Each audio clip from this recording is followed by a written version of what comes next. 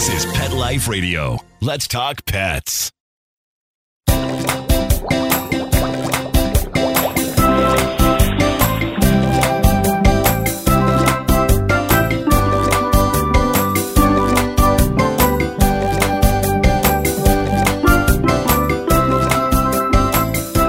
Welcome to Aquariumania. I'm your host, Dr. Roy Anong, speaking to you from the University of Florida's Tropical Aquaculture Laboratory. Thanks for joining us. So you've got a sick fish. Who are you going to call? Why, your local fish veterinarian, of course. Although pet owners don't think twice about contacting their vets for their dogs or cats' problems, more and more hobbyists are now seeking help from their local veterinarian as well to help with disease in their pet fish. And this is perfect timing since more and more veterinarians are willing and able to work on wet pet patients. One of the country's leading pet fish veterinarians, Dr. Helen Roberts, has been working in the field since the early 90s and has worked with numerous fish species from all types of aquaria and ponds. She has gained the confidence of many clients who travel for hours with their fish or fly her out just to get her help. Join us as we learn more about some of her favorite cases and how today's veterinarians can help you with your fish. We'll be right back, right after these messages. Stay tuned.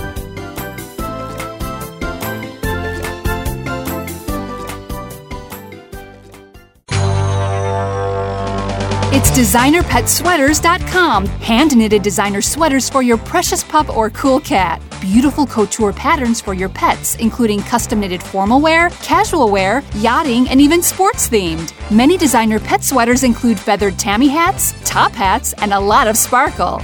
Each sweater includes leg loops, front paw sleeves, and leash opening. Visit DesignerPetSweaters.com to order your four-legged fashions today. Your pets will stay warm for the winter and be runway ready. Large or small, we fit them all. DesignerPetSweaters.com.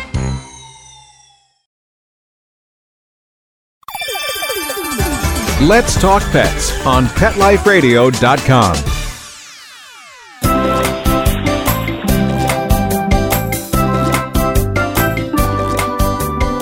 Welcome back to Aquariumania on Pet Life Radio.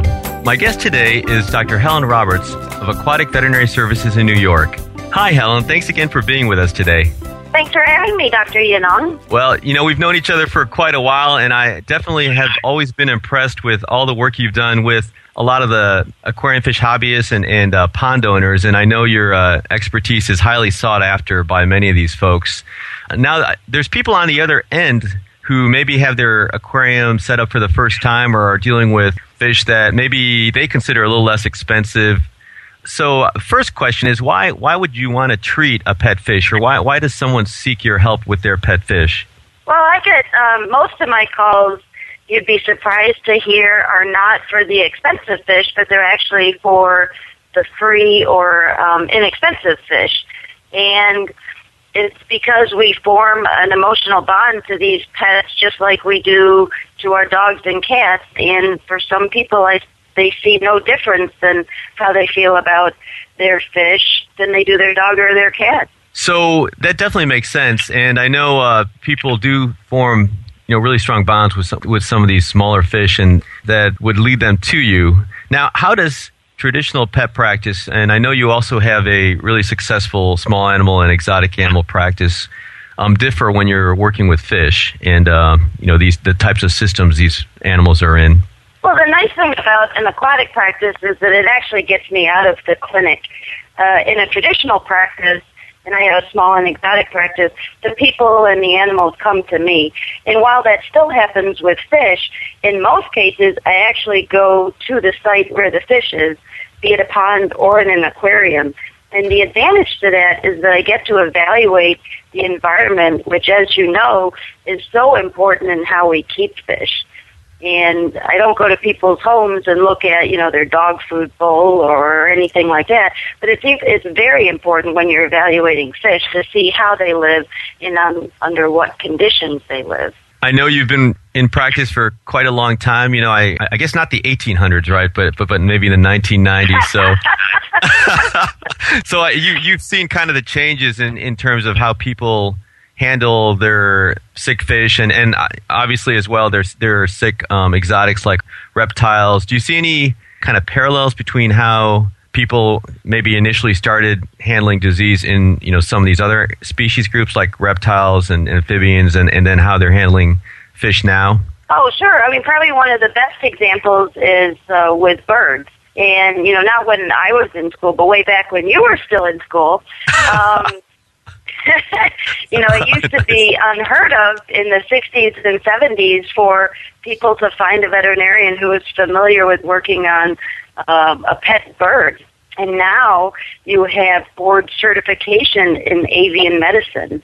And it would be nice to see, and I think that we're probably on track for that, to have some sort of specialty or peer-recognized or association-recognized specialization in aquatic animals, which covers a huge range of species, but at least in the companion animal or pet department, that would be nice to have. And I do see it happening. That's great. So now there are a lot more potential routes to find you, but what are the common ways people will be able to find you or locate, veterinarians, I guess, since it's not something that's still not quite traditional in many areas? The way most people find me is either through word of mouth, or there's a database online that people can search for a veterinarian in their state who deals with ornamental aquatic animals, and they'll find me that way.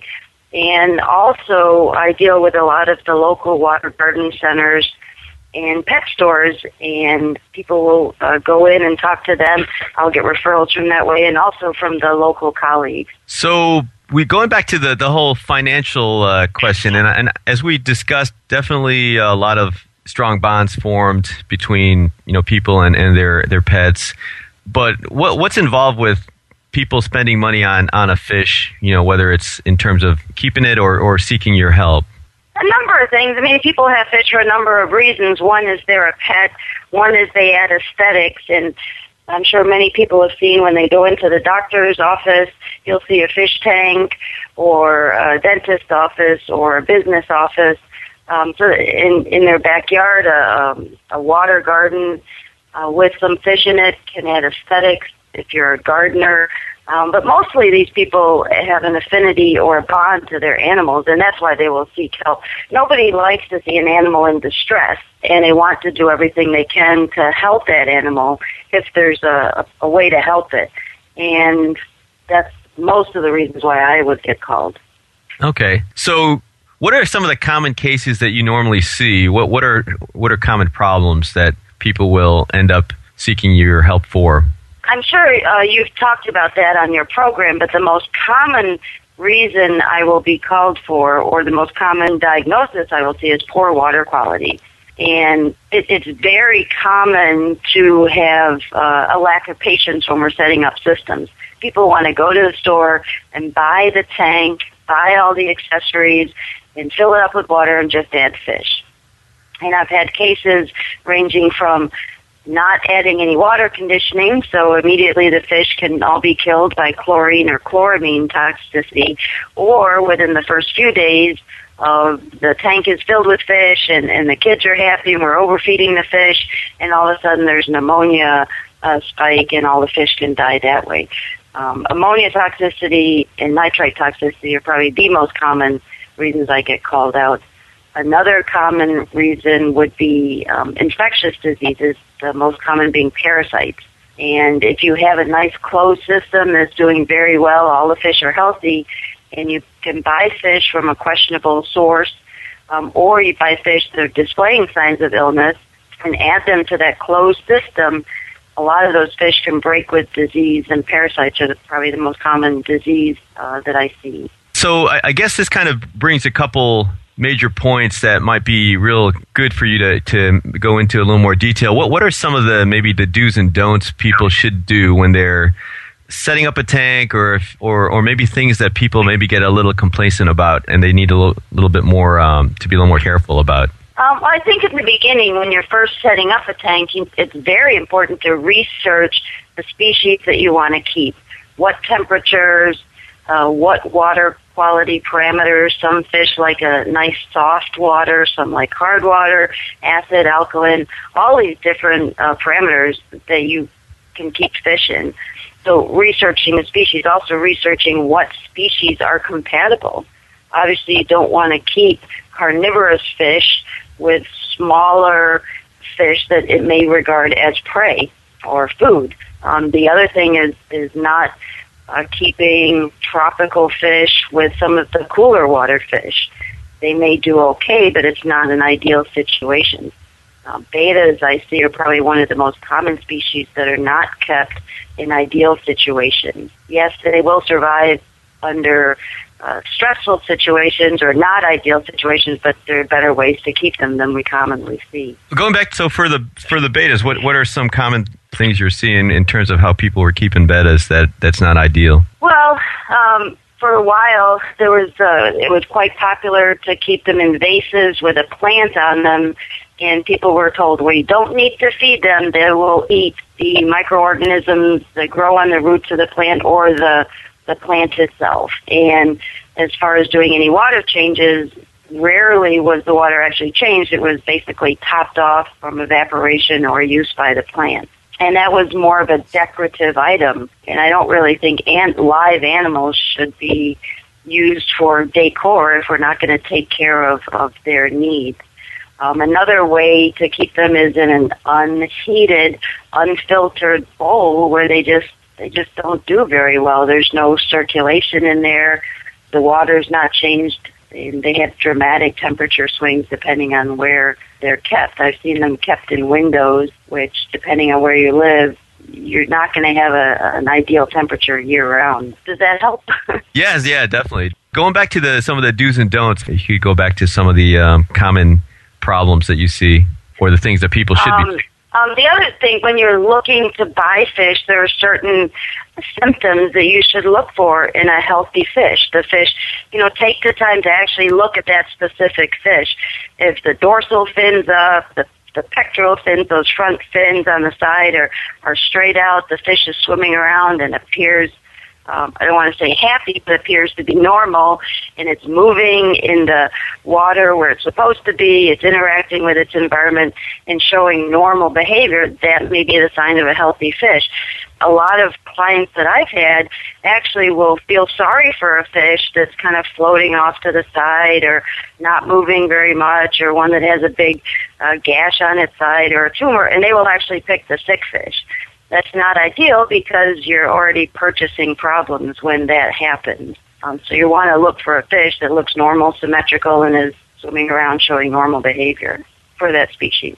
Going back to some even kind of questions on figuring out what is wrong with fish, what are your thoughts on message boards, emails, that sort of thing? I think that the message boards and emails all have their place, and it's a good place for idea exchanges. The problem is, as a veterinarian, I'm going to employ diagnostics in order to determine what the problem is. And so you can get an email or post on a message board, my koi has a red spot. And they get 10 responses that say, oh yeah, every time there's a red spot on the koi, it means this. Well, and you know that, is it an ulcer? Is it a growth? And when you're looking at ulcers, there's so many different causes for that is lost when we're looking at message boards and emails. There's only so much information that can be transmitted that way. In terms of water quality, what do you recommend to your clients? Should they be testing themselves? What sort of tests should they run? What I recommend for the pond clients in particular is to start testing in the spring. In my area, in western New York, it's quite cold, and our ponds will start about April or May. And what I suggest to clients is when they open up their ponds is start the water testing and do water changes as appropriate, but at least have some sort of regular testing. And also in the fall, before they close the pond, do some regular testing. As far as any other situation, when you first set up a system, a pond or an aquarium, you should test maybe daily, maybe weekly, or several times weekly, depending on the results you get. If every time you're testing you're getting normal results, that's great. It's unlikely to happen in a new setup. But what you should do is find a regular routine that works for you. So that way, if you get a pH of 6.5, you will know, well, is this normal for my system? Or the last 10 times I've checked, the pH has always been 7.5, and maybe this could indicate a problem that could happen, and I can prevent that problem. So what parameters, again, did you think are really optimal to test for? The parameters I recommend testing for are pH, temperature, ammonia, nitrite, nitrate, and hardness. Okay. If people want to be more advanced, they can also check for dissolved oxygen and copper, salinity, even in a freshwater if they're using salt. Okay, that's great. That's definitely great advice. Well, I think we're going to have to take a short break, but I really wanted to talk to you a little bit more about some of the real interesting cases you've had, as well as some of the fish you see. I know you do a lot of surgery, and people are always fascinated with doing surgery on fish and what's involved with that. So let's take a short break and hear from our sponsors, and then we'll continue our discussion with Dr. Helen Roberts about wet pet fish and how to work with veterinarians who can help you with your diseased fish.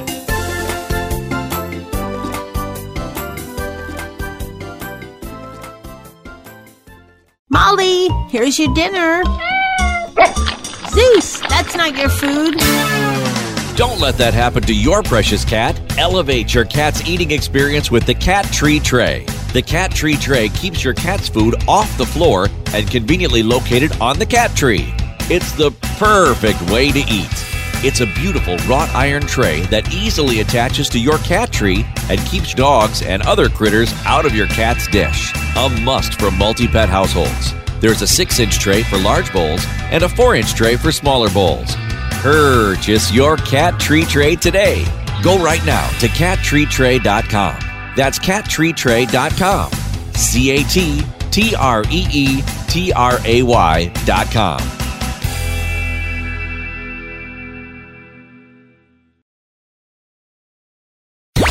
Let's talk pets Let's talk pets on Pet Life Radio. Pet Life Radio. PetLifeRadio.com.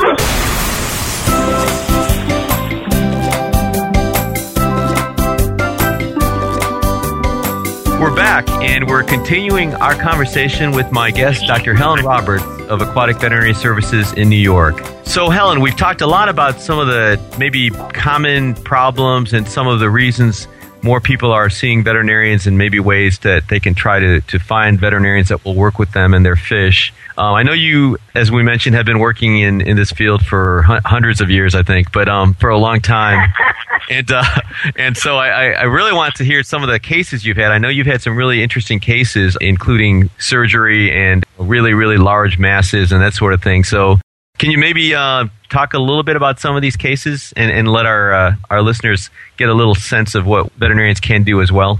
Sure. Well, one of the most interesting cases I had, and as a veterinarian, we get to do surgery, and that's one of my favorite things to actually do, is I had a koi presented, and the kind of sad thing, the reason this person decided to try and find a veterinarian is the koi had belonged to the person's wife, and she had passed away, and this fish was the last kind of link that he had to his wife, the last living link. So he brought in this koi, and one of the things he said is that it looked like it was eating a lot. And when he looked at it, this fish was huge, had a huge distended coelomic cavity, or abdomen is what people might call it. And so we decided, after doing some x-rays and some other tests, that this is most likely a tumor that was in there. And he made the decision to go ahead with surgery in an attempt to see if we could remove this tumor.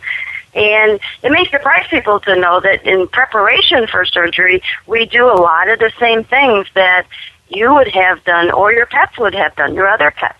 So we do blood work, and make sure that everything's set up, and we have a surgery table with a positioning device, and we deliver the anesthetic, which is a liquid anesthetic, to the fish, and we adjust the level depending on how the fish is doing. Well, during the surgery, I ended up removing a mass. It was an ovarian mass that actually weighed more than the fish did. And after surgery, the fish looked like it had just had a huge tummy tuck. It was kind of all sucked in and really empty looking. But this fish, in 6 weeks, when it came back for a recheck, looked great, removed the sutures, and it went on to live another year. Unfortunately, the tumor came back, but we were able to give the owner and the fish another year. The fish before surgery did not have a name, and after surgery, and she did so well, we decided to name her, and might be surprised to hear that the name was Lucky.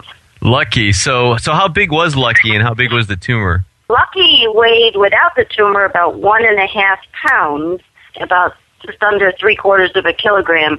The tumor itself weighed about 1 kilogram or 2 pounds. So it was quite large. Yeah, that is huge. So I guess is that a common reason that people will have surgery done to remove those types of tumors, or is that something you see a lot? I see a lot more of external tumors, and obviously that's because the people can see them more too. When you see the distension of the fish, and sometimes that can be due to a tumor, and if it's caught in the early stages, successful removal is quite possible. And it doesn't always work out that way, but in a lot of cases it can be successful. The external masses, most of those are successful when they're removed early before they get too big. But they can, the diagnosis from those masses can be anything from squamous cell carcinoma, which is a skin cancer, or melanoma, which people may be familiar with, to all kinds of other infections, things like that. So what's the risk for people, let's say that they have a koi or another fish with a mass either inside or outside? What's the risk of the fish's survival, or how have you had, or what's your success rate with removing these tumors in these fish? For the internal ones, it's probably been about 60 to 70% success. And that generally depends on how soon the owner notices and brings the fish in. The longer they wait, the bigger the tumor can get. And those are on the internal tumors. For the external tumors, you're probably looking at closer to 95%. Now, success means that the fish will survive the surgery and go on for a while. Long-term success may be quite different depending on the actual diagnosis. And if it's a really, really invasive type of cancer, it can come back, unfortunately. Okay. Now, in addition to kind of these masses, what other common problems do you see that you have to actually maybe do some more advanced type techniques? I know you mentioned something about goldfish eating gravel. What was that about? Well, we've seen that in our pet fish a lot of times, where those kind of aspirate and spit out the gravel, and that's very common. But occasionally in koi and goldfish, I've seen this, is where the gravel can become lodged in where their throat would be. And what happens is they're hungry and they look like they want to eat and they approach the food, but when they get close to the food, they just don't eat. And it's kind of neat. The last case I had was a little tiny goldfish, and we had the owners actually brought it into the clinic, and it probably was about a third the size of my hand, and they brought in this little goldfish, and they picture a whole family. There's about 4 people in this exam room, all looking over this tiny little goldfish, very worried and concerned. So we anesthetized the goldfish and looked down the mouth with the same instrument that can be used to look in ears of animals, the otoscope, and I saw a little tiny piece of gravel. So I was able to reach in and pull this out, and you could almost hear everybody had been holding their breath, and there was like a big sigh of relief, and then the goldfish woke up and actually ate an hour after it went home. That's so great. It also shows you how tough these guys are. I forgot. Did you say how long had it not been eating? About 5 days. 5 days, okay. Yeah, in some cases, if it goes on long enough, you'll actually have an ulcer or a hole develop in the lower part of the jaw where the rock or a piece of gravel could be, especially if it's a sharp piece. It'll actually start to work its way down and cause some injury to the skin. So obviously fish like to eat. Have you had any other kind of interesting things that have been eaten by some of your fish patients? I've had just some interesting food art items. I know that a colleague of mine had a red-tailed catfish that ate a plastic plant, And as you and your listeners probably know, red-tailed catfish have huge mouths, and anything that will fit in those mouths is fair game. And after living with this plastic plant in the tank for a while, the fish all of a sudden decided it might be a food item. So she had to go in and remove the plastic plant, and it did very well post-operatively. Another common problem in fish that requires a surgical intervention is trauma. And in the pond fish, you see a lot of heron injuries. But also you can see injuries. I've treated betas that get sucked up into the filter intakes in aquaria where fish are held together that are not compatible, and they'll fight. And you can have loss of fins and tails and all kinds of injuries that way. So with some of those, what do you do treatment-wise? You know, if you've got maybe a beta that's got a lot of tail injuries or fin injuries, what kind of treatment can you do for them? What I've used have actually been, and these are extra label uses of drugs, which we can do in pet fish, is I've actually used some of the same anti-inflammatory medications that we use in dogs or cats, and also treat the area of injury itself. Sometimes if you have some shredded pieces, those need to be trimmed. You have to maintain them in excellent water quality and make sure they're eating.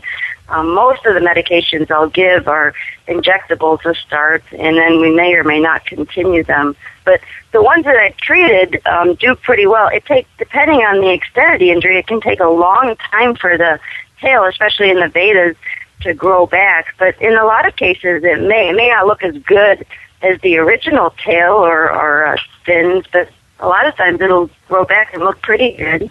Now, you mentioned X-rays or radiographs a while ago. What I think people would probably be interested to hear, what kind of things would you be looking for, and how do fish, X-rays look compared to other animals or people? I think fish on an X-ray always look like chickens with fins. So their heads always look like chickens to me. But a couple of things that we'll look at for X-rays. One is if for a buoyancy problem where the fish is not is floating either up towards the top or sinking down towards the bottom, and that's not normal for that fish. We see that in a lot of goldfish. We'll do radiographs, or when the coelomic cavity or abdomen is distended, looking for tumors. One other technique that you can do, and we just did this with our own clinic goldfish, is give them a barium series or a contrast study, and to try and outline a mass that's internal to see if it involves the intestinal system or the swim bladder, things like that. One thing that you can see in outdoor fish is sometimes spinal injuries from electrocution from lightning or stray voltage, and those show up on X-rays. Okay, so definitely, yeah, because I know many times, as you mentioned on some of the boards, people want a one-to-one relationship between what a fish looks like and what the cause is. It sounds like there's quite a few tools that you need to use really to figure out what's going on. There's some work being done now with endoscopy where you can actually, instead of opening them all the way up, you can go in with a small endoscope and, maybe get some biopsies of some organs, liver biopsies or kidney biopsies, and, see if you can determine what's going on. And it's a little bit less invasive than, opening them all the way up. So in terms of your fish patients, what would you say your largest and your smallest patients have been? The smallest patient was a neon tetra that had that was distended or bloated, and the largest patient so far is a 3.5-foot red-tailed catfish. That's the largest tropical. The largest koi is a shigoi, a variety of koi that's about 4 feet long, and I can fit my hand into her mouth up to about my elbow. What was going on with the neon? Were you able to help the neon tetra patient? Yes, I aspirated a small amount of fluid from the swelling, and we cultured that, but also made a stain of that and started it on some medication. And it lived for quite a while after that. I don't think they're a particularly long-lived species, but I think that we were able to help it live a little bit longer. And how about your catfish, the big catfish you mentioned? The red-tailed catfish had some problems with anorexia and wasn't eating. So for that fish, we did ultrasound. It also had a small tumor on it, and we took that off. We ran some blood work, and it had some liver abnormalities, so we treated for that. And now it's doing great and getting bigger. I first met that fish when it was 3 inches long, and like I said, now it's 3.5 feet long. So it's doing quite well. That's great. That's great. I know you sent, and I definitely appreciate you sent us some pictures we're going to put on our blog site. You have a pretty large tiger shovelnose. Is that right? Yes. Yeah. What was up with him? Mr. Cuddles also was experiencing some anorexia, and we force-fed him for about 3 months. Every 2 to 3 weeks, we would force-feed him and treat him with medications, and then finally he started eating. He was very susceptible to any change in water quality. So how do you force-feed a very large catfish? Well, they're anesthetized, and what I do is I mix up a gruel and put it in a very large oral syringe, and we deposit the food right in through the esophagus into the intestinal tract, stomach and intestinal tract. So wow, that must take a lot of time and patience, I would think, on both yours and the owners as well as the fish's. The owners are. The owners are great. Oh, that's great. Unfortunately, we're out of time, and I really appreciate all the insights I think you've given us with regard to veterinarians and their abilities to really help with a lot of problems that aquarium fish owners and pond owners see with their animals. I think there's definitely been a lot more being done, and you've been really at the forefront of a lot of this over the years in terms of educating both the hobbyists as well as the veterinarians and trying to get those two groups together a bit more so they can work together more closely. I want to thank you again very much, Dr. Helen Roberts, and also our producers, especially Mark Winter, for making this show possible.